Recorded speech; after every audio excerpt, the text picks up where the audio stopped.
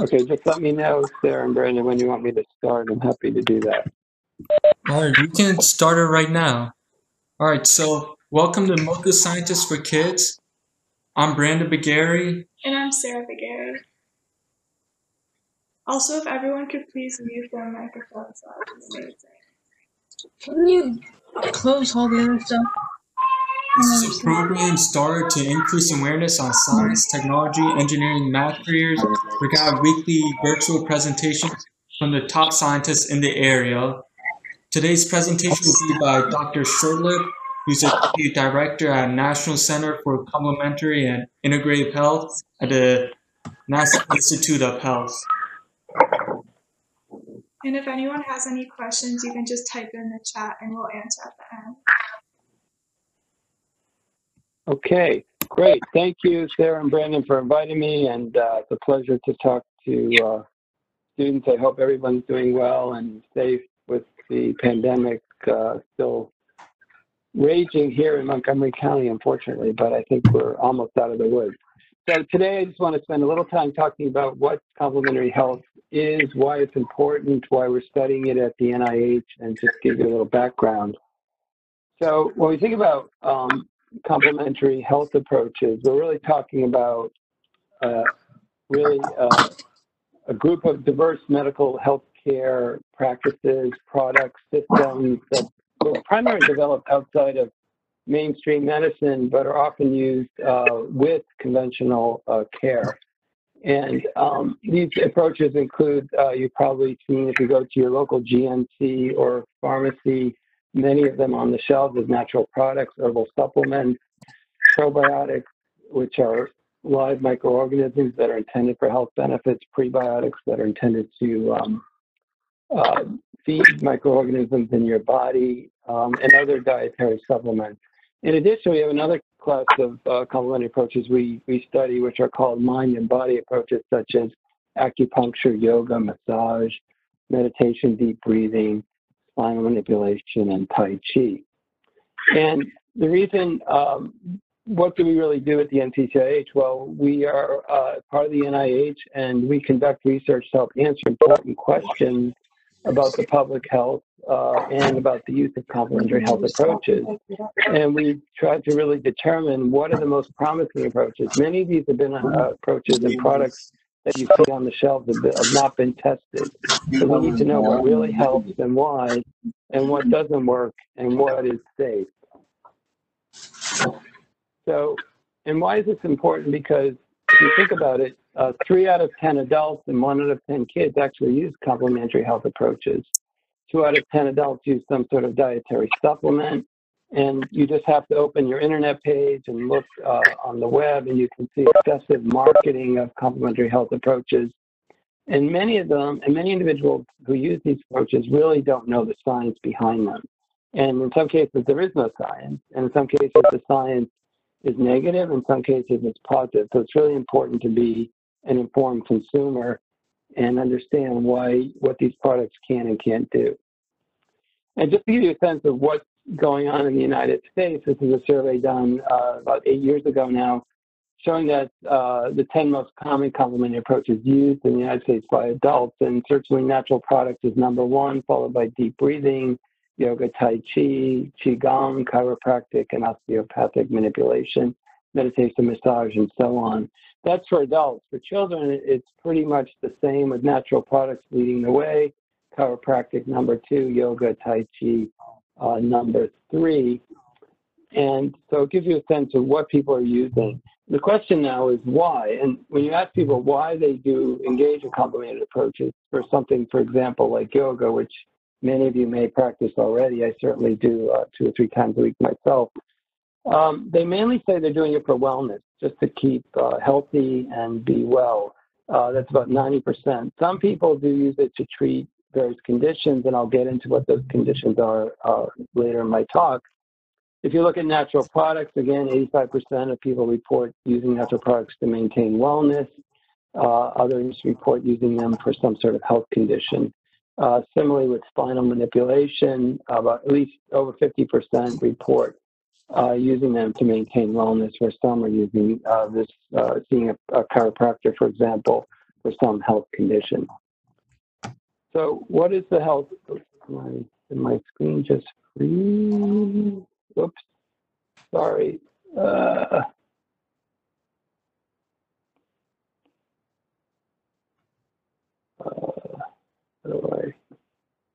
Oh, there we go. So, sorry.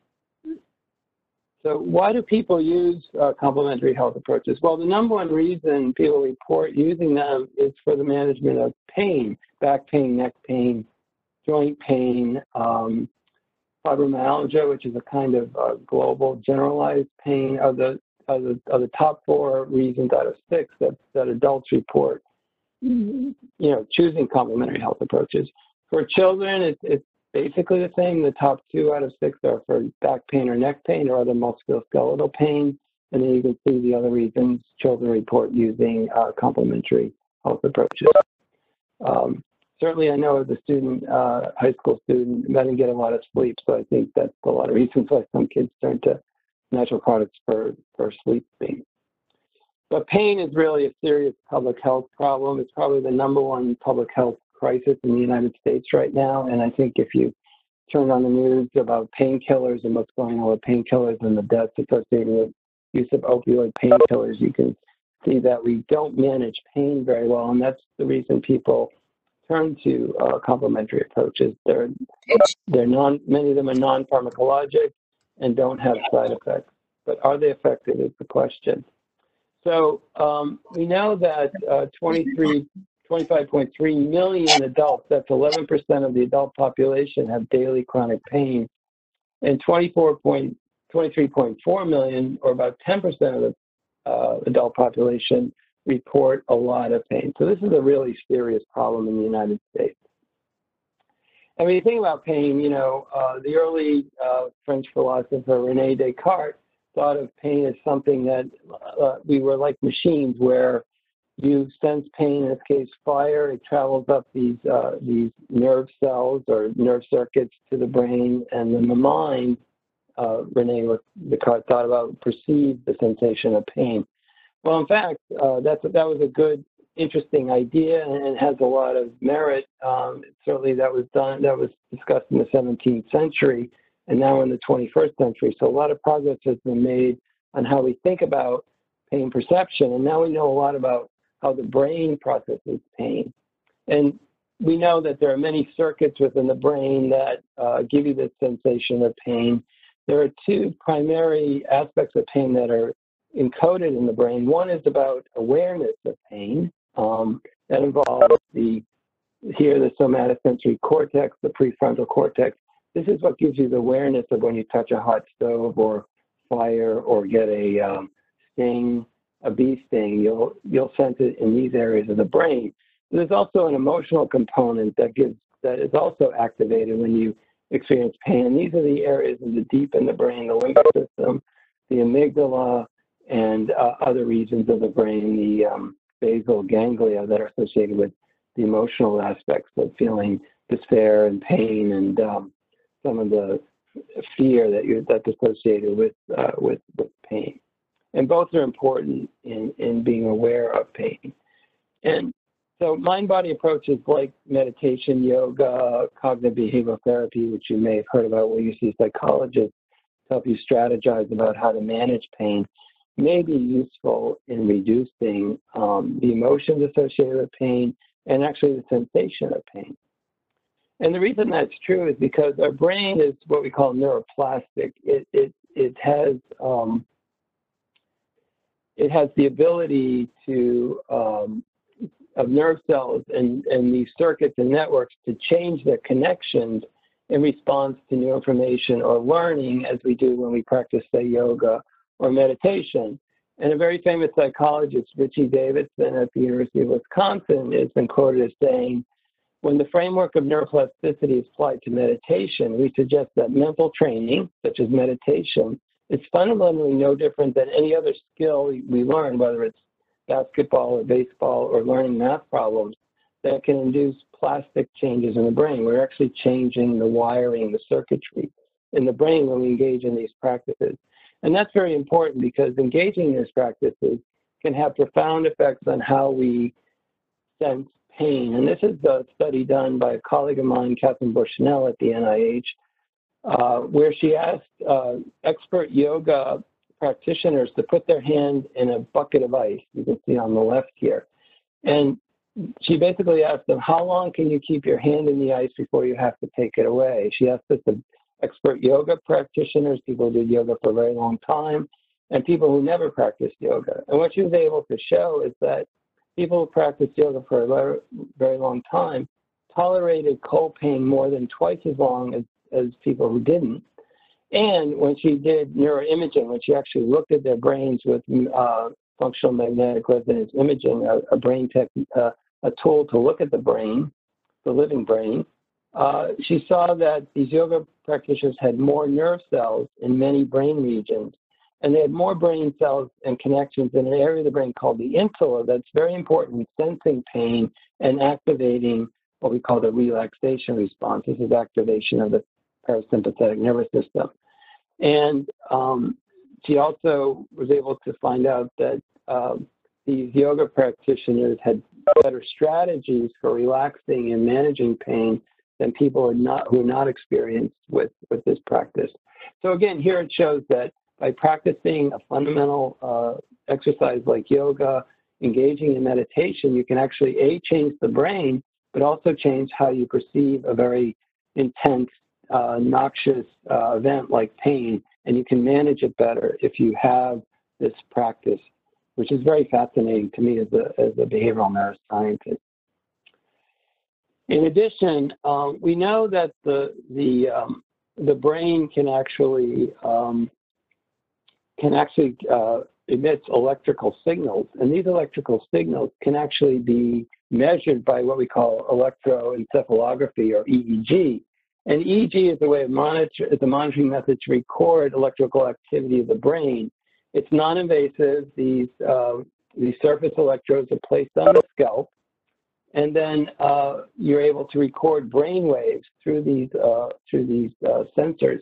And what's interesting is that people who practice meditation, such as yoga and other forms of meditation, it changes the brain to enhance the concentration of these brain waves, and people are able to manipulate the brain waves more easily and generate electrical signals from their brain that's different from people who don't practice meditation yoga. And this is important because brain signals that can be detected by these scalp electrodes can actually be attached to devices such as robotic arms. And people who are, for example, paralyzed or have problems with amputation could actually use their brains by using these surface electrodes to drive robotic arms that could assist them in daily activities. So what we've shown with research is that the practice of yoga actually makes it easier to activate these nerve cells that can actually generate these electrical signals that can be measured through these scalp electrodes that can actually drive brain-computer interface devices such as robotic arms. And I'll give you an example of that here. This is work done by my colleague at Carnegie Mellon University, my colleague Ben He, who is actually interested in, he's an electrical engineer, a biomedical engineer interested in mind and body practices and developing devices for people who have neurological disorders that aren't able to practice movement. So what you're seeing here is an individual using their brain through a computer to actually track this cursor on the computer. So you can see that the cursor is actually, the robotic arm is trying to follow the cursor, and the person is only using and imagining doing that, and the brain and the EEG is picking up those electrical signals so the robotic arm can move and track the circle on the computer screen. And what he was able to show is, first he developed this computer algorithm to be able to decipher the codes that are coming from the brain to the robotic arm so that the person can actually manipulate the robotic arm.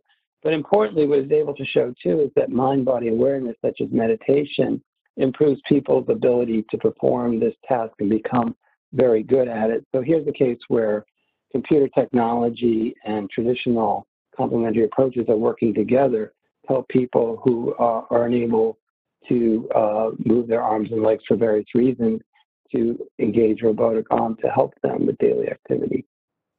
And that leads me to my final topic here, natural products. As we know, there are many natural products, botanicals in our environment. There are marine natural products that we use, fish oil, for example, and other products that certainly come from nature. Many of them you find on your local pharmacy shelf. Many of them, unfortunately, we don't know a lot about. We do know that many people have turned to fish oil, and fish oil has been in the news a lot over the last few years. And it's been thought that fish oil might reduce cardiovascular events or help with heart health and reduce potential of heart attack. For the most part, the studies that we've supported and NIH have not shown that to be the case, although there is a new prescription fish oil that just came out on the market, icosapent ethyl, which is part of fish oil, and that has been shown in clinical trials to show some benefit for heart health, but that is a prescription drug and not the entire fish oil omega-3 fatty acids that you would find on the shelf. We've done studies to look at, for example, echinacea, which has been purported to treat colds. The studies we've done at NIH have shown that they don't seem to do any better than a placebo or something inactive in treating colds. Ginkgo biloba has been touted as preventing dementia in older adults. People have problems with memory. People think ginkgo may help. In the studies we've conducted, it hasn't shown that. And saw palmetto, another study we've done at the NIH for urinary symptoms, suggests that it may not be effective as well. So this raises the question about the you need to be an educated consumer and know the products that are on the shelf and what they're used for, and if in fact they are effective. Otherwise, you're wasting your money in the best case. In the worst case, some of these compounds can be toxic and hazardous. So you need to, just because it's natural doesn't mean it's safe. And so we at NCCIH have put out an app you can get on our website called Herblist that gives you access to the latest scientific information of about 50 herbs that are available over the counter that you can easily access what we know about them, what works, what might not work, and what the current science is. In addition, on our website, we have a whole website devoted to know the science, and this can help you better understand complex scientific topics that relate to health research so that you can be a more discerning consumer about what you hear and read in the news, so you're more well-informed about decisions about your own health. And Know the Science features a variety of materials, including interactive modules, quizzes, and videos to provide you with engaging, straightforward content. There's a lot of misinformation about health topics. It's widespread, as you probably know, and there's a need for strong scientific literacy efforts to especially with complementary integrative health approaches.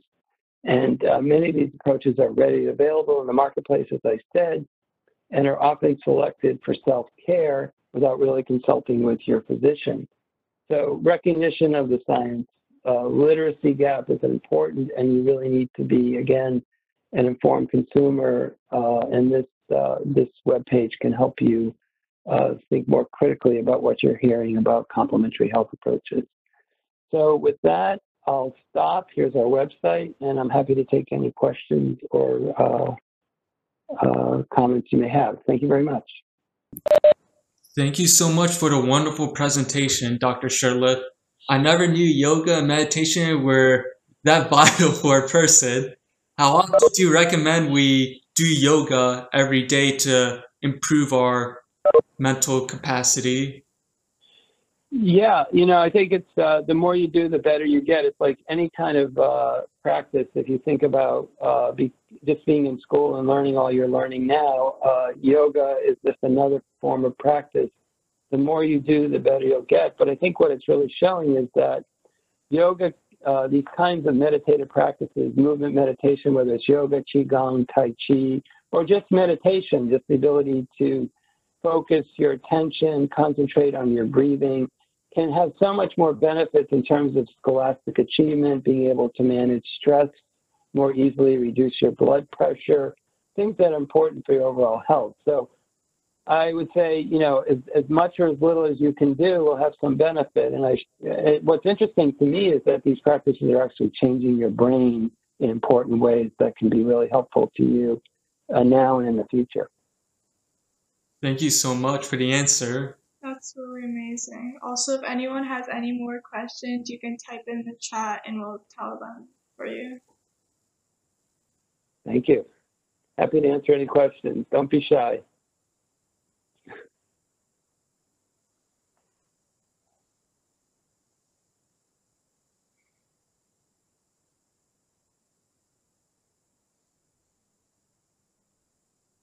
We'll give everyone like a minute or so, and if no one has any questions, we can wrap it up. And if anyone thinks of a question, we can always like forward it to you.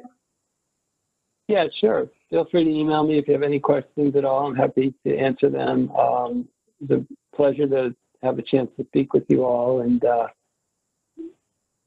let me know if there's anything further you'd like me to help with. So someone asked, what is your PhD in? Yes, that's a great question. My PhD is in psychology. I was interested in learning about behavior and the brain, and I did some research actually before coming to NIH at the Naval Medical Research Institute, which is right on the campus of the Naval Medical Center. And I was looking at actually how stress affects people's ability to think. And for a while, I was actually working with the Navy SEALs in Norfolk, Virginia. They experienced a lot of stress, as you might imagine, in the military setting. And we were trying to figure out ways to help them improve their memory. And one promising result we found was a natural product called tyrosine, which is used to is a natural product that's used to make neurotransmitters in your brain. And we thought that these neurotransmitters were becoming depleted under stress. And by giving tyrosine, we were able to replenish those neurotransmitters that led to better thinking and memory in the Navy SEALs. And we did some studies in the laboratory, and we actually went into the field and worked with them while they were doing military operations in Anchorage, Alaska.